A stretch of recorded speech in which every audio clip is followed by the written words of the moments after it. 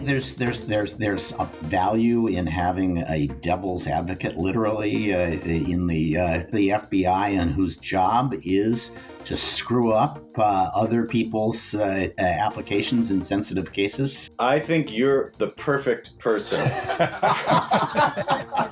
If you try to create an internal advocate of devilry, it seems like it doesn't scale very well. I'm at least a little bit skeptical without hearing the details, unless, again, you want to take up that mantle individually, in which case I am all for it, Stewart.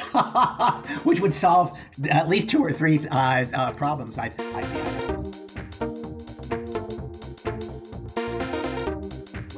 Episode 294, a special edition of the Cyberlaw Podcast, focusing on the Inspector General's report about FISA, the Foreign Intelligence Surveillance Act, and the many errors in the FBI's handling of FISA and the Trump-Russia investigation. Thank you for joining us. We're lawyers talking about technology, security, privacy, and government, and it's very important to note that the views expressed here do not reflect the opinions of the firm, the institutions to which we belong, our clients, our friends, our former friends, our family, our former family, or our pets, all of whom have strong views on these issues, which probably don't agree with ours. I'm Stewart Baker, formerly with NSA and the DHS, and the panel today required that kind of a disclaimer because they are an all-star cast of intelligence and surveillance experts. We've got Bob Litt, former general counsel at the Office of the Director of National Intelligence and someone who has shaped FISA legislation in the past. David Kris, who also shaped FISA legislation and who wrote the book on FISA and headed the Justice Department's National Security Division. We could have a 3-party interview just with David alone. And finally, Bobby Chesney from the University of Texas Law School, a founder of Lawfare, one of 2 hosts of the National Security Law Podcast, which I highly recommend. If you are not listening to it, you will not appreciate many of the national security issues that never get on this podcast. So let's jump into the report. It's 400 pages. We're aiming to get you a summary not only of the report, but some thoughts about what actually Congress, the Justice Department, the FBI should do about the many problems that turned up in this report. Let me start with Bobby. There were 17 FISA errors found by the Inspector General. Some of them were kind of, when you go back and read them, you say, well, that anybody could have done that, right? Somebody in Timbuktu picked up some information and it didn't get shared with somebody in Minsk. Those sorts of things happen. But there are a lot of others that are much more serious. Can you give us a kind of overview of what problems the Inspector General found? You bet. So we're talking about errors that are specifically involving the FISA Title I application process. And basically, this is entirely about the degree to which there was either a lack of candor or key omissions or inaccurate representations or incomplete representations that were coming out of the FBI's end of the process. And so one thing to note at the outset is the critique is pretty much entirely aimed at FBI and not at DOJ National Security Division, which is placed in the same position as the FISA court. That is, not realizing that the factual picture that was being provided to it to support these applications had these problems. Well, can I interrupt you just there? Because that's a problem of the scope of the Inspector General's authority. He's got clear authority to second-guess everything the FBI does, but he doesn't have clear authority to second-guess everything that lawyers at the Justice Department have done, or anything that happens outside of Justice and FBI. So this is a report that focuses on the FBI and its errors, maybe unfairly to the exclusion of problems that might have occurred elsewhere. Well, and it sounds like when John Durham, and I know we'll talk about this later, when John Durham eventually weighs in, do we have reason to think he may have some additional shots to fire at both in and outside the Justice Department. So on the 17 errors, I think we can group them helpfully into 4 buckets. And one of the biggest buckets has to do with a series of errors that have to do with the improper inclusion of information that tended to bolster the credibility of Christopher Steele. And of course, this is central because the nature of the Title I application process is you've got an FBI affiant who's swearing to a summary of the information available to the FBI that's relevant. And that means it's going to be hearsay and double hearsay. It's going to be conveying, just like any other ex parte warrant application process. You're going to have all this packaging of hearsay, and the credibility of the out-of-court declarant can't be tested directly. So it matters greatly in this context, as it does in any context, but especially here. Steele, of course, you think his first name is Steele, his last name is Dossier. He's the guy who produced the remarkable, and I think in the words of Jim Comey, salacious and unverified dossier. Not all of it was salacious and unverified, but it turned out to be a pretty substantial part of the FISA application. And the question is, how credible is it? And it looks as though there was stuff said about Steele that was maybe gilding the lily a little, at least. Right. And in particular, the effort to suggest to the court that Steele's prior sourcing had been deemed corroborated and then used in a criminal trial, when it turns out that if they just checked with the case handler from FBI, that person could have said, no, actually, we ended up not using that stuff. So there was a gilding of the lily on his credibility, improper bolstering there. And then on the flip side of it, they omitted some information that may or may not have loomed terribly large, but they didn't disclose it, that would have tended to erode or impeach his credibility. A third bucket is similar. They omitted some information that would have tended to impeach the credibility of one of Steele's own subsources, because, of course, Steele was himself just packaging the information that others were providing him. I thought this was striking. One of those subsources, apparently FBI opened a counterintelligence investigation of that guy just days before the initial FISA application against Carter Page, but they didn't disclose that. And then last, turning away from people's credibility and going to just what you might call the case in chief, that is the evidentiary case to show that Carter Page was an agent of the Russians, which is the whole game. There were omissions and misrepresentations of information that was available to the FBI about that. And here, I think the most notable one probably is this two-step error about Page's connections to an unnamed other government agency, which at least to me seems obviously to be the CIA. First, a big part of the case against Page was that, if nothing else, he had a lot of contacts with shady Russian figures, Russian intelligence officers. It's really material, though definitely not dispositive, that Page apparently did have contact reports with CIA debriefing on some of those. That doesn't show he wasn't an agent of the Russians, but it's material, and it certainly puts his contact in a somewhat better light. So that wasn't disclosed. And then after Page began talking publicly about this, there was further pressure from the National Security Division attorney who was having to make these representations, wanted a definitive answer.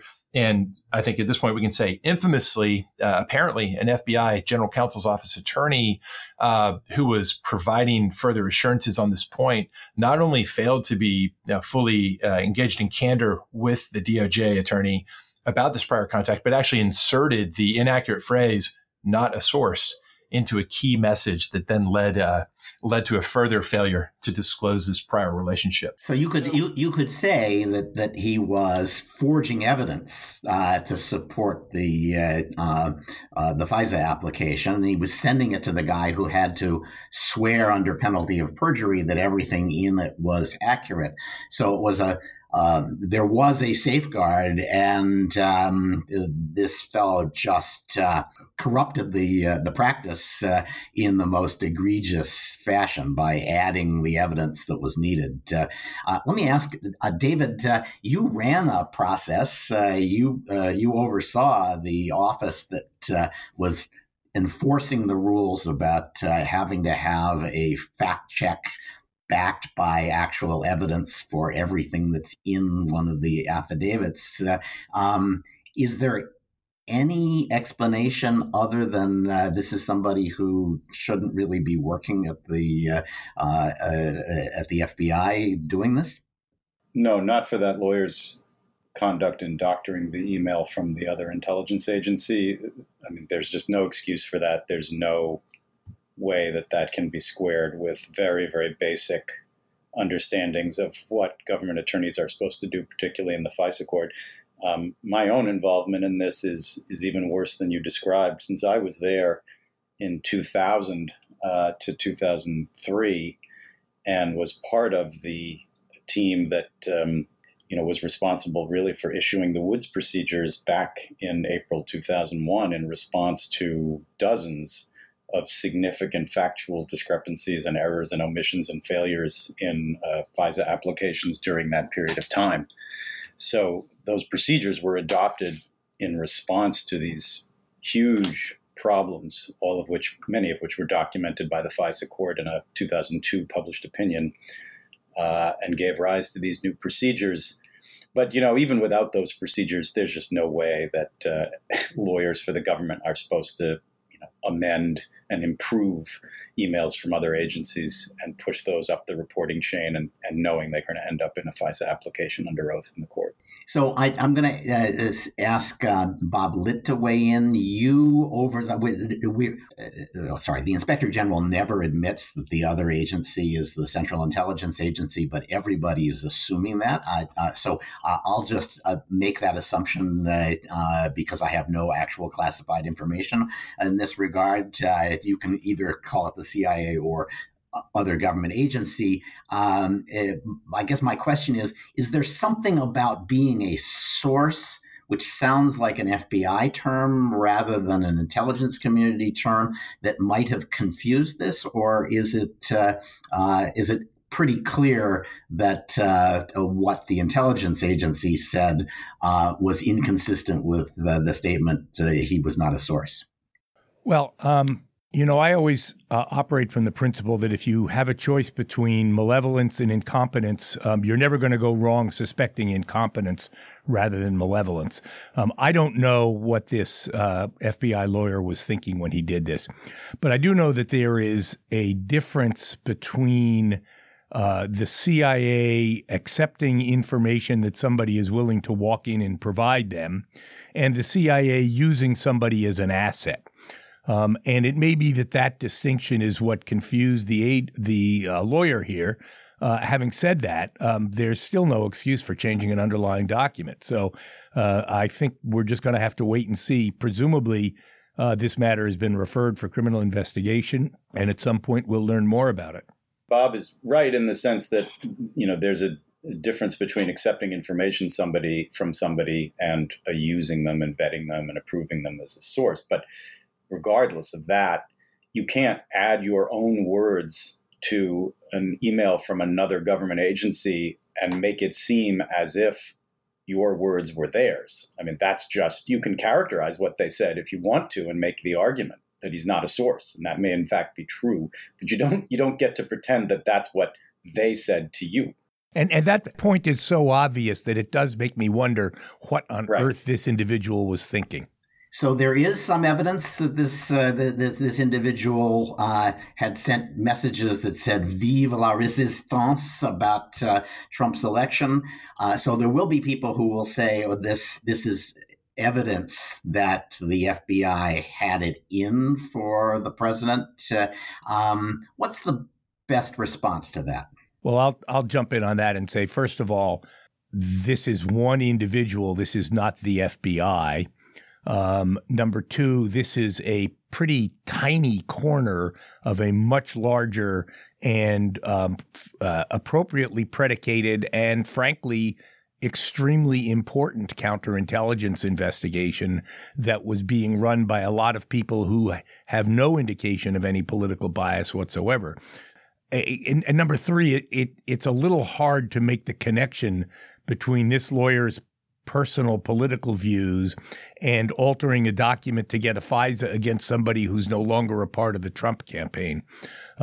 So I don't think the argument that this suggests that the whole investigation was tainted by politics is very persuasive. It doesn't suggest a conspiracy, and my assumption is that there are bureaucratic incentives here. The FBI had gone down a route saying this person was not a source, and then when forced to actually demonstrate with hard evidence that was not so, it turned out that maybe it was so in some definitions of source, and the lawyer panicked because they were otherwise going to have to say to their supervisory special agent, actually, the stuff you've been sending in doesn't add up to what we have been saying.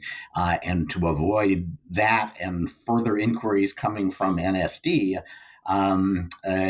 the simplest thing seemed to be to fake the evidence. Okay, that's bad. That's like really shocking. The Steele stuff is of a different sort. It's more kind of egging the pudding in order to get to make sure that there was a probable cause, and the FBI had been told when they went for a page FISA warrant without the Steele dossier that they weren't quite there. So they were relying very heavily on the Steele dossier in order to get the warrant, and they wanted Steele to be a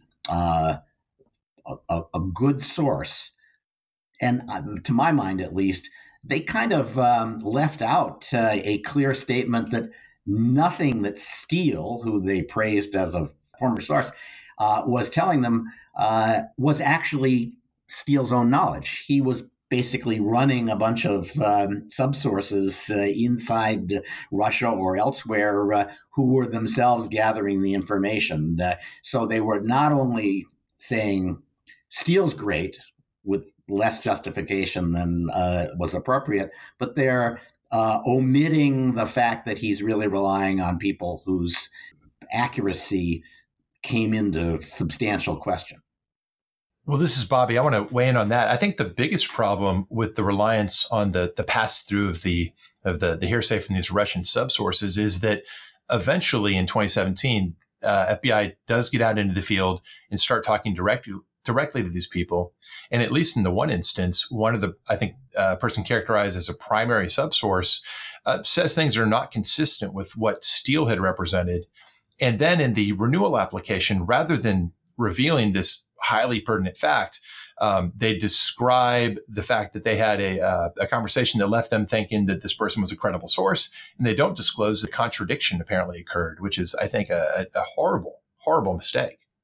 Yeah, so they updated it only with the good stuff, and they left out all the bad stuff when they updated it, which means that there isn't an argument that says they're kind of bad about updating. They're bad about updating if it undercuts the application, but good about updating if it bolsters the application. That certainly appears to be the case here. I guess I'll ask this question kind of again. Is that a problem across the board with FISA applications, or is there some reason to think there's something operating in this case with all the high political stakes that drove them in that direction? Let me ask David to weigh in on that.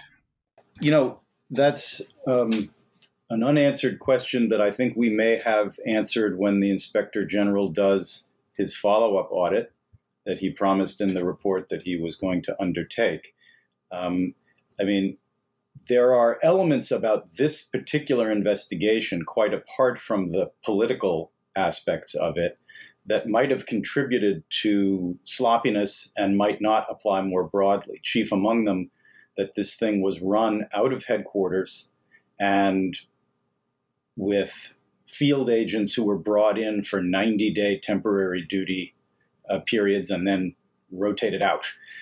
That kind of structure, running it out of headquarters rather than the field office and switching out the line agents every 90 days, removes a lot of the continuity and structural protection that ensures the integrity. I'm not excusing it, nor am I really criticizing the decision to run it out of headquarters, which was done knowing that it would be operationally challenging, but in order to try to prevent a leak, which would have been very unfair to then candidate Trump. So, I'm not trying to second guess it, but I do think there are reasons that this case may be specially screwed up, if that's what the evidence ends up showing, that don't pertain to politics at all. On the other hand, if the audit shows a widespread problem, then I would say we probably have cultural slippage that, any complex system tends towards entropy and chaos and sloppiness. The Bureau is a very proud intelligence security agency.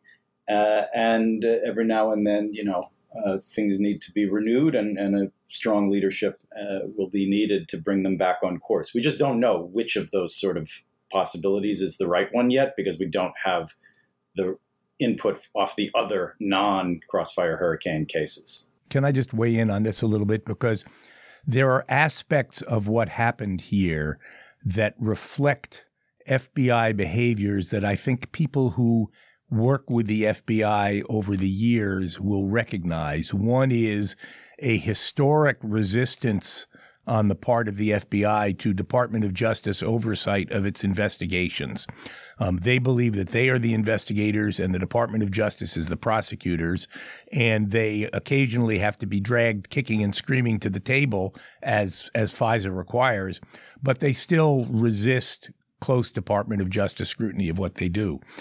A second is that once they commence an investigation, and particularly a large, prominent investigation, they get very invested in the investigation. No FBI agent feels his career is going to be enhanced by closing out a matter that is highly important and long running, and so that leads them to what Julian Sanchez in a piece this morning calls confirmation bias, where they try to advance the investigation.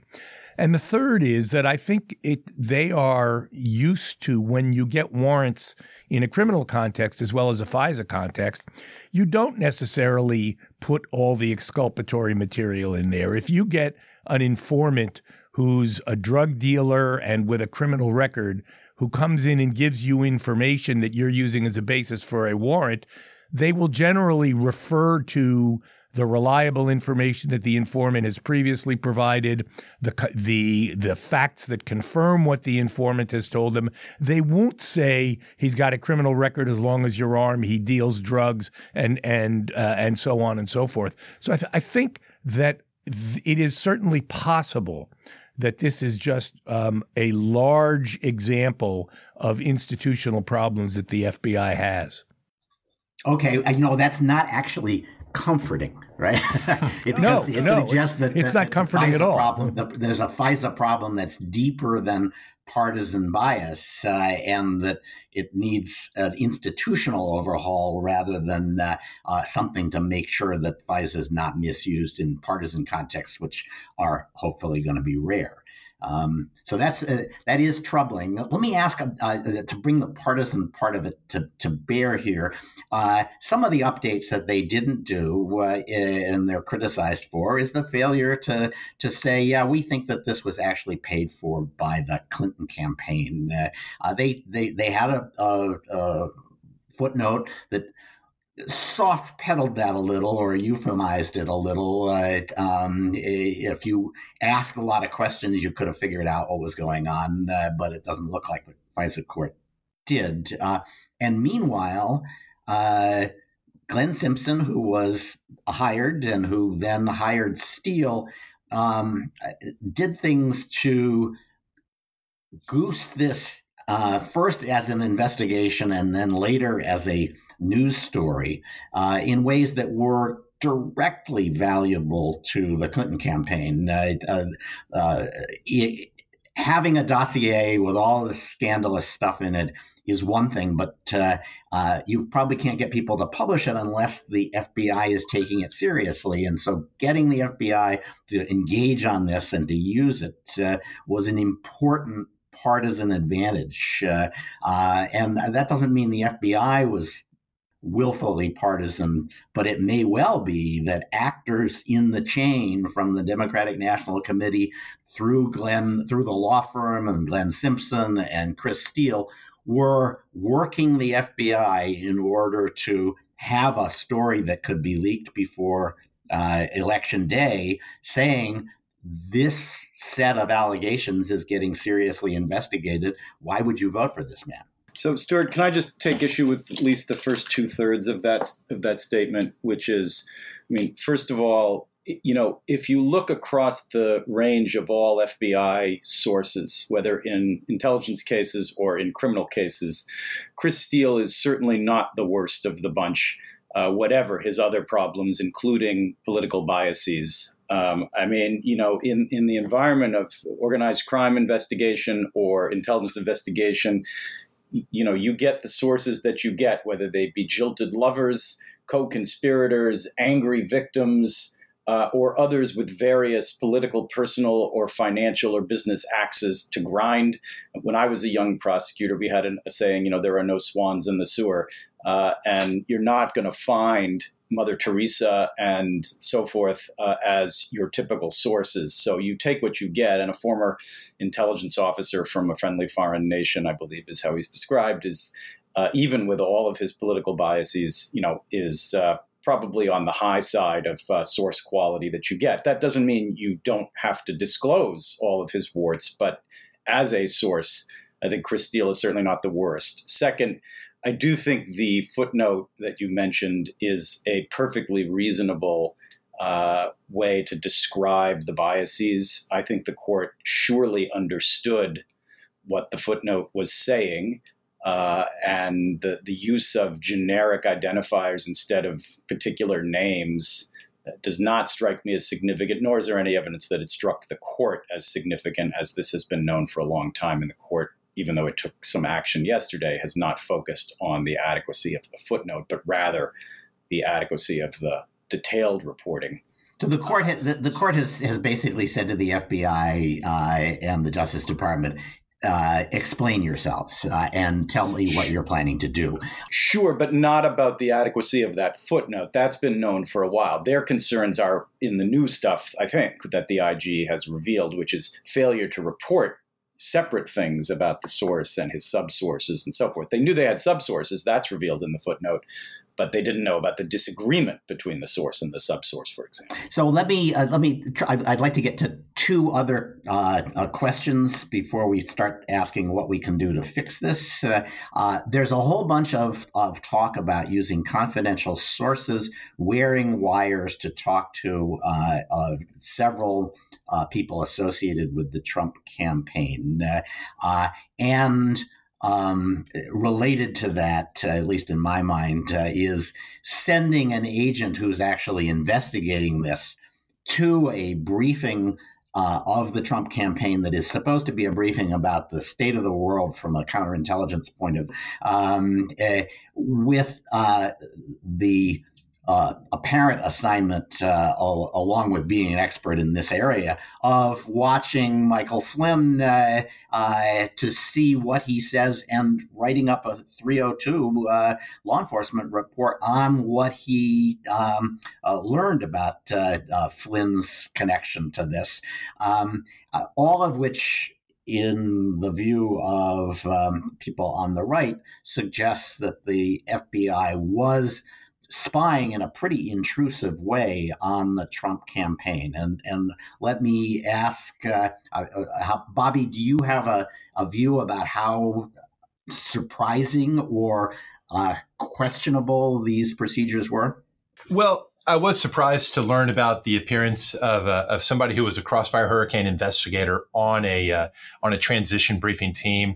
And my understanding is that Director Wray has already adopted a policy in light of this to simply not do that again. That transition briefings cannot be used also for a dual investigative purpose. The question that leaves open is, okay, well, what if it's instead not a transition briefing, but a defensive briefing where the ostensible occasion for the briefing is to come talk to the president, Flynn, and others to tell them that the Russians are targeting them. And hey, here's what we know. And then nonetheless filing a 302 on Flynn and others' reactions afterwards. The director's statement about what they've got planned in that context wasn't clear to me exactly what they had in mind. I think that's a really tough one because you don't want to insulate people who may in fact be the targets of investigation. Let's say there's a hypothetical campaign and one of the senior members of the campaign is in fact, let's just hypothesize, breaking the law or acting as on behalf of a foreign government. There does need to be the ability to capture information when you interact with them. And it's just a real dilemma that's actually kind of hard to iron out in practice. Yeah, this is David. I'm with you, Stewart, and with you, Bobby, that I think it was strange and I think ultimately the wrong call to put an agent who's investigating into the transition briefing. It's similar to why the FBI doesn't do certain undercover techniques, say impersonating media or something like that. It just, I think, creates too much strain and too much suspicion and uncertainty in ways that have bad collateral effects. So I'm with you, Stewart. I think that was a bad call. I'm glad Director Wray has said they won't do it. It's a tough thing for agents to figure out whether and when to do a defensive briefing because, you know, if you think that a U.S. person is being targeted by a hostile foreign intelligence service and they're unwitting of this, then of course you want to warn them so that they can be on guard and not fall victim to the predations of that foreign service. On the other hand, if you think they're in on it, then of course you don't want to tip off the fact that you are investigating them and onto them. And, you know, the over-under on that is sometimes hard to calculate. I think the Inspector General recommended, and Director Wray, I think, has also committed to sort of coming up with some guidelines around how to assess that difficult judgment call. Doesn't strike me as strange, however, to document in a 302 the results of a defensive briefing, particularly if it provokes a really strange response. I mean, had they done a defensive briefing for Flynn or Trump or somebody, and then, you know, the person had said, thanks for letting us know, but we already knew we're actively involved in a conspiracy with them to find those missing emails. You can be damn sure that would come back to the investigative team. I have my own take on this, which is on the issue of a defensive briefing. I think I agree with what I think David was saying, which is that the decision, given what they knew and what they suspected as a result of that knowledge, I think the decision not to give a defensive briefing was an understandable one. I think sending the agent in to as part of the counterintelligence briefing, again, not to be Johnny One Note here, but I think that's the FBI being the FBI. They do pretext interviews all the time where there's somebody they suspect of an espionage, so they'll call him in on the pretext that they have to re-up his security clearance to interview him and get information. What I think this reflects is insufficient sensitivity to the peculiarities of this particular matter. And I think a number of the steps that Director Wray has taken are intended to ensure that people take those considerations into account in making investigative decisions in a case like this. Yeah, I think that there's a fine point here that I think also ties to sending in undercover agents wearing wires to talk to members of the campaign. That's a standard investigative technique that even a preliminary investigation authorizes, and the IG says, I think this was a properly predicated investigation, and whether it was a properly predicated preliminary or full investigation doesn't matter. They still could have engaged in wearing a wire and a lot of the things that feel very intrusive. They could have engaged in pretext interviews and lying to the targets, but the targets, on the one hand, we can agree that, of course, you have to open an investigation of the Russians. The question is, do you open an investigation that is aimed at 4 members at the top or close to the top of the campaign? I realize it's kind of a shambolic campaign, and finding who's at the top is sometimes a little hard. But at least 2 of these people were right at the core of the campaign at various times, and stuff that we're willing to see people do to criminals, we're not so willing to see the FBI do to another party, the opposing party to the one in power, without a damn good reason. And so there's been this debate about whether this was properly predicated. The IG says yes, it was. John Durham says, I don't really agree with that, although he doesn't spell out what he doesn't agree with it. And Bill Barr releases a statement saying that this was an investigation of a campaign on a flimsy basis. And the basis was not very strong. When they opened this, all they had was a belated report from what was widely reported to be the Australian ambassador saying, I went drinking with this guy several weeks ago, and he said things which now, in light of the leak of the Democratic National Committee emails, looks highly suspicious. I guess the question is, did they make a mistake in opening an investigation and deciding that they were going to include all four people as basically targets? Stewart, I'm not sure your factual predicate is right there, that was the only basis for opening the investigation. Well, they have Carter Page. You're right. I suppose they also, so they have a couple other things. I mean, they have Carter Page's prior behavior, for whatever that's worth. They have Paul Manafort, who's apparently been under investigation for quite some time. And they have, I think, 3 days before they open, Trump going on TV and saying, Russia, can you help us find the 30,000 emails? The sort of hypothetical that I was imagining in the context of a defensive briefing gone wrong. So there are other facts on the table. And, given the standard, even to open a full, which is just an articulable factual basis that reasonably indicates a crime or threat to national security, it's, you may want to tighten up the requirements for SIM cases, that is sensitive investigative matters. But, a potential overreaction to this would be to tighten the requirements for opening a full field investigation across the board, which people don't always understand. You open an investigation in order to see whether you can establish probable cause, not because you already have probable cause. If you make that the standard, you're putting the FBI into that passive kind of reactive mode only, which could have some very significant consequences in ordinary law enforcement, let alone in intelligence or counterterrorism. So with all due respect to that, I think the idea that we could see another equally flimsy, and I think it is pretty flimsy, a piece of evidence used to send undercover agents wearing wires into the opposing party's campaign it's chilling and inappropriate in a democracy. I agree, it's chilling. I mean, I do think it's very, very frightening to think of our security services looking at political campaigns and candidates. It's something we saw, the politicization of intelligence from the period 1947 to 1976. And it is super, super awful and dangerous.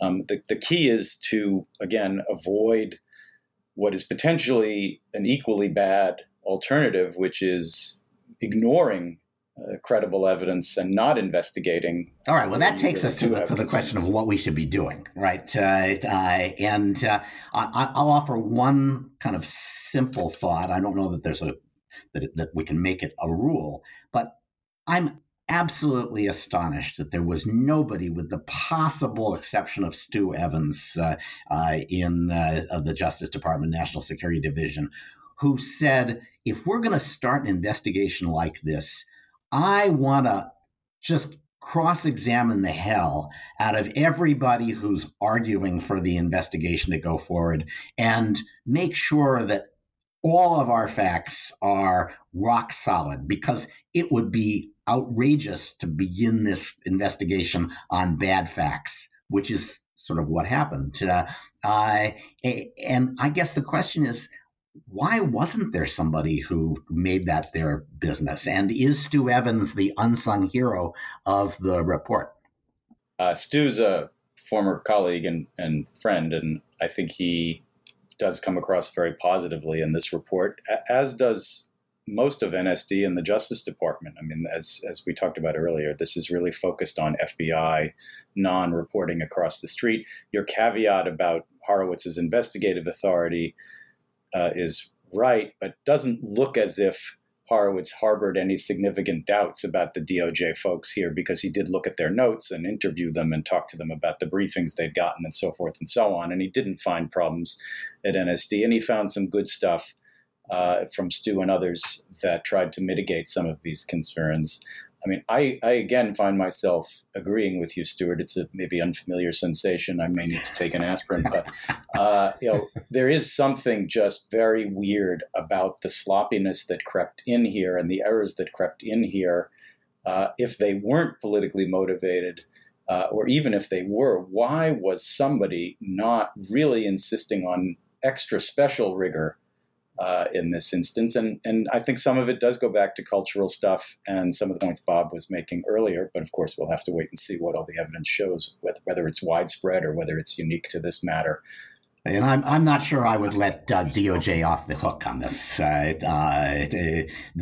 I've seen prosecutors, Bob, you've been one, and I've seen them cross-examine agents in cases where they thought that there was some risk and that the agent was over-egging the pudding. And it's a brutal experience and well-deserved in many cases. And so, Bob, do you think that there should have been more Justice Department scrutiny? Stewart, I think if you asked Jim Baker or Jim Comey or Andy McCabe, did you give this case extra scrutiny, they would all say, yes, we did. And I think that's actually reflected in here, that they did. They were extremely sensitive to the nature of the case. They were very careful in what they did. The problem was they had people who were not telling them the truth. And I think the same thing is true of the Department of Justice. Stu Evans asked all the right questions, but there's a limit to what you can do if you ask somebody a question and he gives you an answer, and it's kind of hard to go back and say, I don't believe you, tell me again. I think it's unfair to tar the people who really had no knowledge of this for not putting their subordinates on the rack to extract information that wasn't coming to them.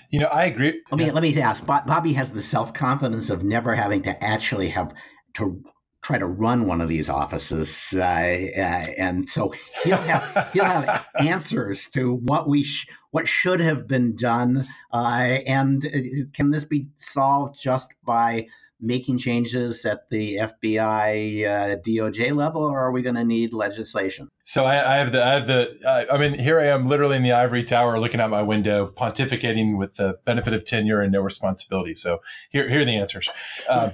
I think that we should be thinking about the Woods procedures, which David mentioned earlier, and we should be thinking about the extent to which their emphasis, which had to do with the circumstances that gave rise to them, on making sure that certain checks are made, that certain verifications are made, but perhaps don't emphasize as much as this instance illustrates we should, the necessity of being more forthcoming with the contrary evidence or the contrary information on credibility of the declarants and on the case in chief.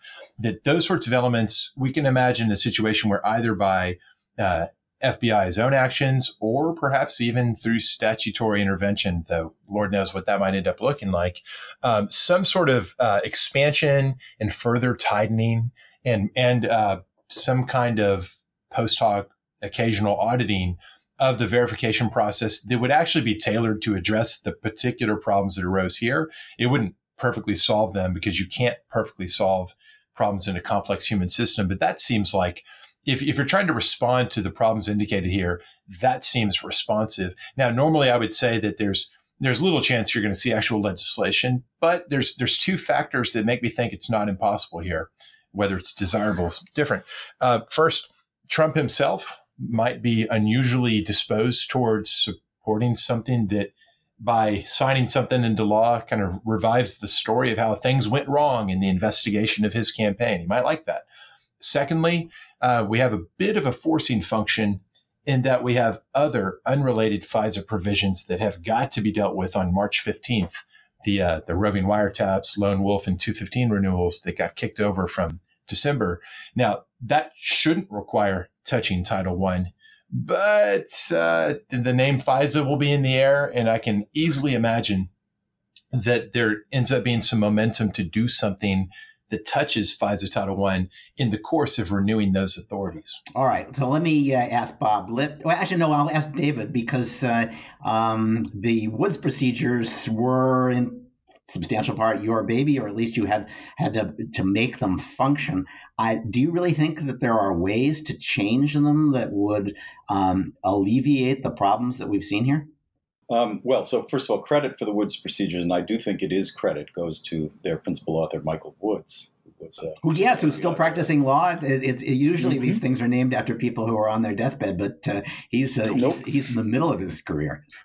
Young Michael was their principal author, and he really does deserve a lot of credit for that. I mean, I didn't see in the Inspector General's report a lot of suggestion for massive improvement of the Woods procedures. I think it's more the lesson to be drawn is, no procedures can be any better than the agency's adherence to them. And they clearly were not followed here. For example, they didn't vet the description of Steele with Steele's handling agent. And that's just not in keeping with those procedures.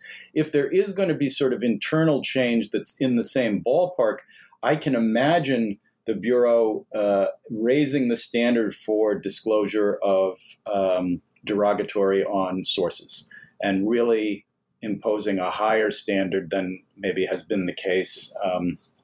And you can imagine just increasing what has to be disclosed. That's not so much for the Woods procedures verification of accuracy of what is disclosed, but it's in the same sort of ballpark. Broadly speaking, I sort of agree with Bobby's assessment. You rarely go wrong betting on congressional inaction, especially these days. But there are some reasons to think that maybe action is possible here, and probably fall into sort of a 2x2 matrix. You could make some changes to FISA at the back end, enhancing the rights of those who are prosecuted based on FISA information. That's an oldie but a goodie. The ACLU has already recommended it. Or you could make some changes at the front end, including maybe expanding the reporting on adherence to the Woods procedures in the FISA applications. And you can do that across the board in all cases, or you could do it only in these sensitive investigative matters reasonably defined. Do you think there's a value in having a devil's advocate, literally in the papal sense of the word, somebody who works at the FBI and whose job is to screw up other people's applications in sensitive cases? They'd be deeply unpopular. You'd probably have to put them into witness protection. I think you're the perfect person. I mean, I'm one of the designated devil's advocates in the FISA court now, the amicus program, you might call us. And I mean, I do think there's value there in a limited number of cases, but an amicus at the court's not going to help with this kind of a case because you don't know what you don't know. Inside the agency, you'd like to think that it's baked into the culture that sort of, rather than creating an individual or group of designated contrarians, that sort of instead you, I think, probably have more success in a wider range of cases, baking in some decent self-regard and self-cross-examination into the system among everybody. If you try to create an internal advocate of devilry, it seems like it doesn't scale very well. I'm at least a little bit skeptical without hearing the details, unless, again, you want to take up that mantle individually, in which case I am all for it, Stewart. Which would solve at least 2 or 3 problems. I'd have all a clearance that would prevent me from doing the podcasts. I'd be gainfully employed, loss. And I wouldn't live very long. Stewart, I think there's a real danger with the March 15th deadline and the kind of superheated politics of this issue that Congress is going to screw FISA up. I think there are lots of things that are being proposed that would really damage the process, such as a requirement that there be an adversarial proceeding for every Title I FISA directed at a U.S. person that somebody has proposed. I think David's mention of greater rights for criminal defendants against whom FISAs are used, I think that's a reasonable proposal that would have a deterrent effect, because you don't necessarily know in advance which ones are going to end up in a criminal case. I think the idea that I think maybe Bobby mentioned of providing for some kind of audit of FISA applications, perhaps by the Privacy and Civil Liberties Oversight Board, is a useful one. But I think it's going to be very important to keep a watch on any legislative proposals to make sure that they don't really interfere with one of the cornerstones of our national security apparatus.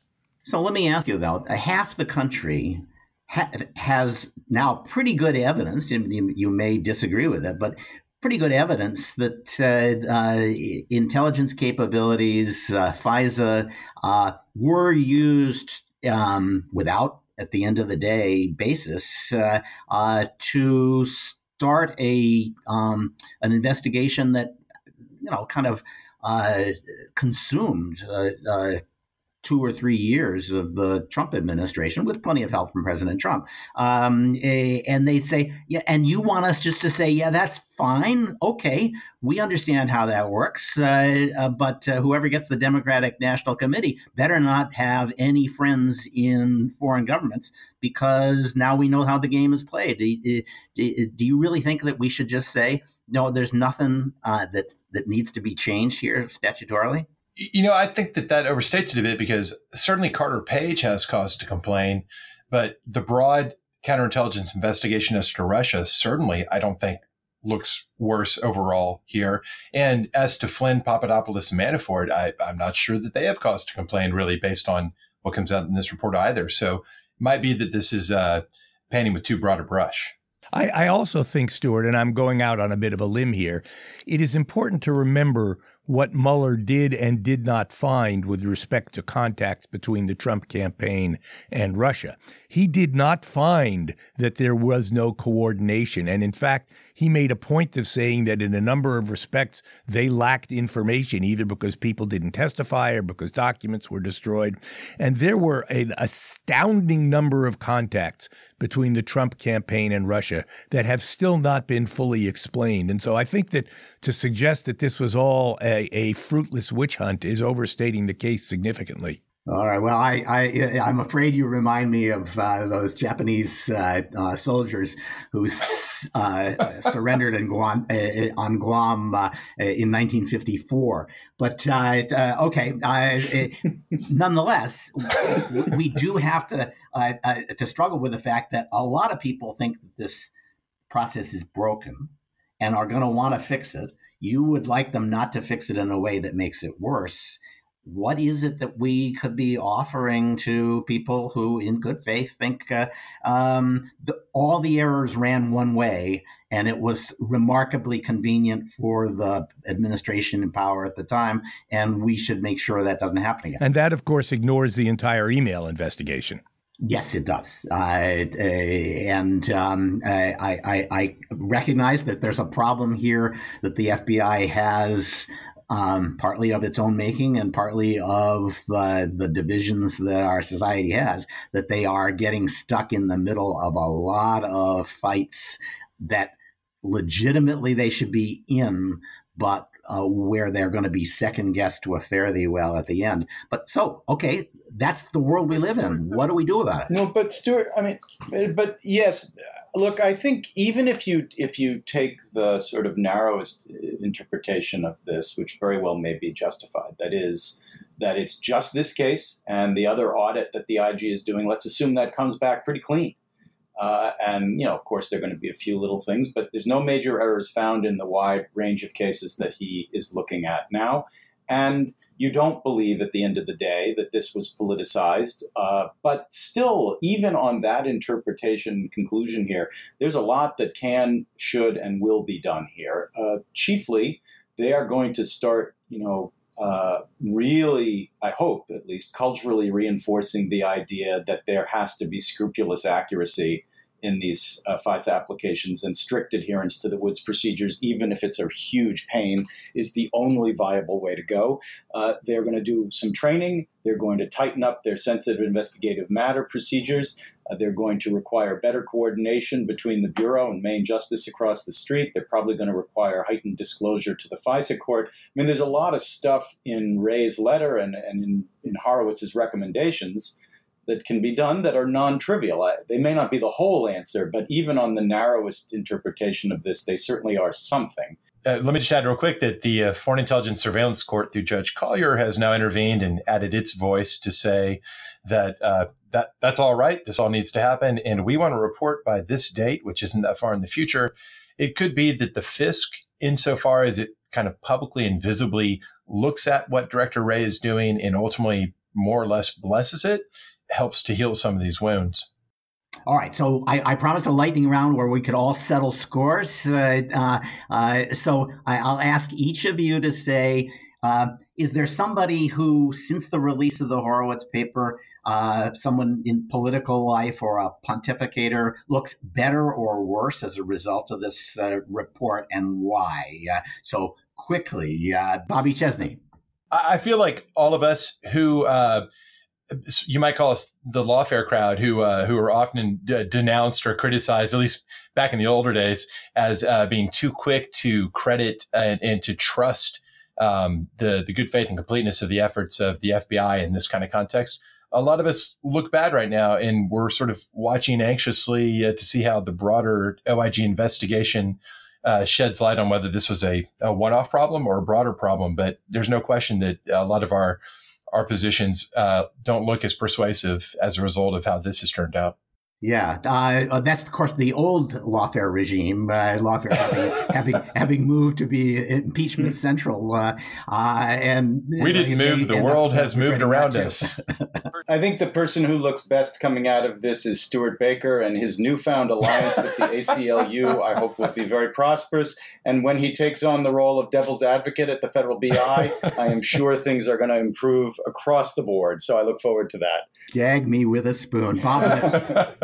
So it's hard to find anybody whose reputation has been enhanced by this other than possibly Stuart Evans. I would say that, and this is probably obvious, that the FBI has taken a huge hit here. This is an institution that prides itself on being the premier law enforcement and counterintelligence agency in the world, and they come out looking like a bunch of Keystone Cops at best. Yeah, I think that's right. I'm going to make a controversial suggestion since I'm last, and you don't get to. No, Stuart. No, you have to allow a right of rebuttal, Stuart. Okay, Bob, I'll let you rebut because I think you're most likely. I think Devin Nunes looks a lot Stuart. better. Oh. So sorry. Many of the things that he said about the Page affidavits turned out to be criticisms that were echoed by Horowitz. And yes, it was a one-sided statement about what was wrong with it. But that's the world we live in. And the notion that he was lying about this, I just don't buy, and I don't think it holds up after Horowitz. So Bob, you get the last word. At the same time, his principal argument, which is that this was a politically motivated, unsubstantiated witch hunt, is completely demolished by Horowitz's report. As a vocal critic of Nunes, I will say, there are some things in his report that are borne out in some general way by what Horowitz found. No question about that whatsoever. And I think that's important. But his central claim ignored and essentially tried to conceal that full-page footnote, which I think really was dishonest, and that hasn't changed. All right. Thanks to Bob Litt, to Bobby Chesney, to David Kris. This has been episode 294 of the Cyberlaw Podcast, brought to you by Steptoe and Johnson. Please send questions and comments to cyberlawpodcast@steptoe.com. You can follow me on Twitter, and if I get around to it, I will post things that I think we're going to talk about. Please give us a rating and a review. We really enjoy getting the reviews, and I'm always please to read them out and join us after Christmas as we once again provide insights into the latest events in technology, security, privacy, and government.